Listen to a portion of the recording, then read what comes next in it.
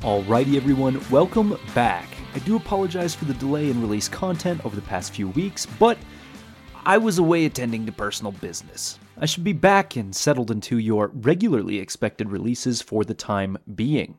Apparently, I missed the great mill moth migration for the year while I was out of the state.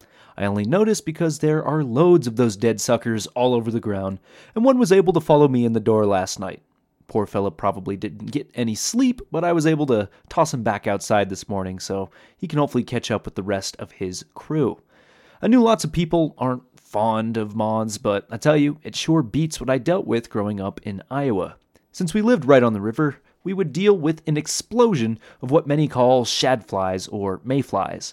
Right around May, or early spring, these little critters would end up coating every surface near the river. Their gestation period was only a few hours, so tens of thousands of these bugs were soon living, mating, and dying all within the span of about a day.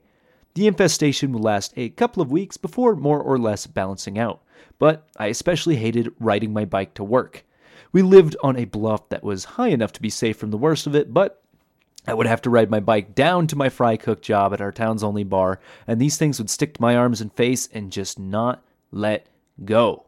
Once I finally got to the bar, I would then have to sweep and shovel piles of the recently deceased shadflies over the balcony and into the river. But I know you didn't come here to listen to an amateur entomologist talk about the stickiest damn fly known to man. You came here to get the long overdue analysis of industry statistics and most revealing energy stories. Let's get into it.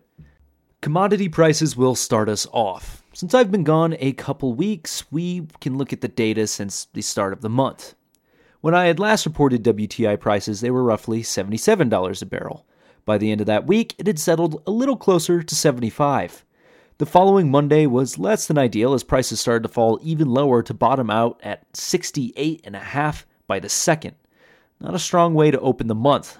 Luckily for us, the price started to climb a bit, but stopped before it could get back above 74, much less 75. Again, it fell, which brings us to the end of last week, which saw roughly $71 barrel. This morning, the price opened at a flat 70 before briefly dipping below. It only stayed there for 6 hours in the wee hours of the morning before pulling up pretty sharply. At present, we are looking at a $71.26 barrel of WTI. Given the geometry of recent trading, it seems that we have at least temporarily stopped trading downward, which leaves our floor at roughly 70, with a ceiling no higher than 75. Again, these commodity prices make little sense given the state of supply and geopolitical events, so we'll just have to patiently await a higher price. Brent continues to outpace WTI with a spread of an almost even $4, which is not too terribly large given the data from the past year. Other than that, the Brent benchmark is essentially identical in movement. Natural gas has continued to do just about nothing while I was away. It is still oscillating between a range of 2 and 250-ish, sometimes breaking out of those boundaries, but never straying too far. I wish I had more interesting news here, but we are observing a months-old pattern at this point, and it seems like we will need to hear some pretty dramatic news to change that. Until that news comes, we will be happy with the current price of $2.38. Next up is the rig count. Now, I haven't checked it yet, but if I had to guess, I would say we are still within that 740 to 760 range.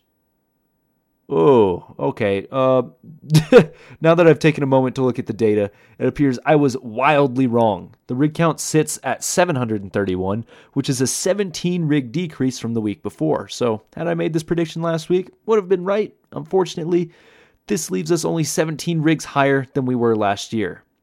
Since there's so much change, I will hit it all from a state level. It seems that the only places to gain rigs were Colorado, New Mexico, and Utah, who each gained 1. Otherwise, Alaska, North Dakota, Ohio, and West Virginia each lost 1. Pennsylvania and Texas each lost 2. Oklahoma lost 3, and both Louisiana and Wyoming lost 4. Wow. This is the largest week-over-week decrease since June 5th, 2020, which was 154 weeks ago. It seems that producers are just responding to decreasing commodity prices and putting less effort towards new production. Surprisingly, the Gulf of Mexico gained 2 rigs on the week, bringing them to a total of 22, which I believe is 6 more than we last met. Very poor development in the rig space, yes, but this only pulls the slingshot that much further back for when markets recognize how inappropriate the current commodity prices are. The last statistic, of course, is Thirsty Thursday, which has been covered by Nick Fernhout.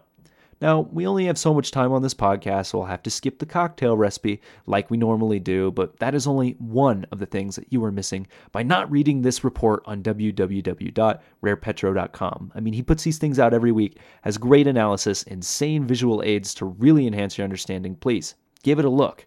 If you don't get a chance, I'll do my best, but here's what he had to say. Interestingly, the EIA forecasted an inventory draw this week and reported a build. Not only was it a build, but a decent-sized one at nearly 3 million barrels. The API also expected a draw, but like the EIA, reported a build, an even larger one at that, of 3.6 million barrels. This build marks the largest that we've had in 12 weeks. Wow, that's not so nice when paired with that massive decrease of rigs. Little swing in either direction has helped us to keep U.S. oil inventories well within the past 5-year range, which bodes well for consumers. Good for consumers is the slow descent of gasoline prices. Less good is the slow descent of gasoline stocks. It feels like we're waiting for those stocks to bottom out, after which prices will likely climb back up. A drop of 3 cents is nothing to celebrate for gasoline, but we will take it. Meanwhile, Mississippi gas has crossed over to the better side of $3. Diesel dropped even more and is now 5 cents cheaper. Distillate stocks are also down and are getting scarily close to levels seen during the diesel crisis. The United States continues to inch towards being a net crude exporter as it sells crude to Mexico, NATO allies, China, and a few other commercial partners. However, imports from Canada and a few other countries continue to outweigh crude oil exports. The trend towards becoming a net oil exporter continued this week and, if trendology is to be believed, looks to be accomplished within a decade. Thanks again to Nick Fernhout for putting that report together. That sums up all of the statistics for the week, so now we will move on to our news. Since commodity prices are much lower, the U.S. administration believes it will start purchasing crude oil to fill the strategic reserve as early as June. Secretary of Energy Jennifer Granholm said, quote, that congressionally mandated sale of 26 million barrels will be completed by June, and it's at the point where we will flip the switch and then seek to purchase, end quote. This would be a wise strategy considering that the SPR is at its lowest level since 1983, and Russia doesn't seem to be letting up on military conflict anytime soon. Not saying that I want us to get involved, I'm just saying that I think it would be beneficial to have resources on hand should anything pop off with anybody. Another thing to consider is how the world reacted the last time the U.S. mentioned they may refill the SPR. If I'm remembering correctly, OPEC announced some cuts that, in turn, caused a slight jump in oil prices, making it, once again, uneconomic to refill the SPR. So far, no such announcement has been made, but that doesn't mean a similar occurrence wouldn't pop up in a different way. The petrodollar is incredibly volatile at this point, and the world has reasons for influencing the price either way, but we will just have to wait and see what happens. If we do begin to buy back oil as a country, I wouldn't be surprised if we saw a little boost to commodity prices. Next, a little bit of an expansion building on a story we looked at just 3 weeks ago, considering Iran and their tanker seizures. Iran has seized a third tanker in just 19 days as the Persian Gulf becomes more and more heated. Apparently, it was a tanker that was originally seized many years ago from Iran, so they're saying it's just a reclamation of their property. It would kind of be like if your bike was stolen from your porch, you found it 2 months later outside of a coffee shop and stole it back. Thing is, no one is quite sure who is telling the truth. According to Iran's Justice Department, quote, the seized 10,000-ton oil tanker Purity had been illegally leased to a foreigner by falsifying documents since 2018, and its Iranian owners were deprived of the benefits of the oil tanker, end quote. According to the U.S. Navy Fifth Fleet, quote, Iran's continued harassment of vessels and interference with navigational rights in regional waters are a threat to maritime security and the global economy, end quote. Whether or not Iran is in the right or even telling the truth, this wouldn't be the first time of possibly outlandish claims. Late last month, Iran's state television showed footage of their navy hopping off of a helicopter onto a Turkish-operated and Chinese-owned tanker bound for Houston. The commandos seized the tanker. According to Iran, the craft had previously hit an unidentified Iranian vessel, knocking several crew members overboard and then fled. Considering China's recent meetings with Iran, I would be surprised if the government was making these attacks, as they know it's Chinese infrastructure, so maybe the Navy is acting autonomously or someone has paid them to secure goods, energy resources by any means necessary. I can't be certain, but things are not normal in the Persian Gulf. This is at least the 5th commercial vessel seized by Iran in 2 years. But ladies and gentlemen, that is all I have for you today. Again, I apologize for taking a good deal of time to get this out, as I was away, but content should be pretty regular for the coming weeks. You may even get a special episode of The Wacky World of Energy from the road.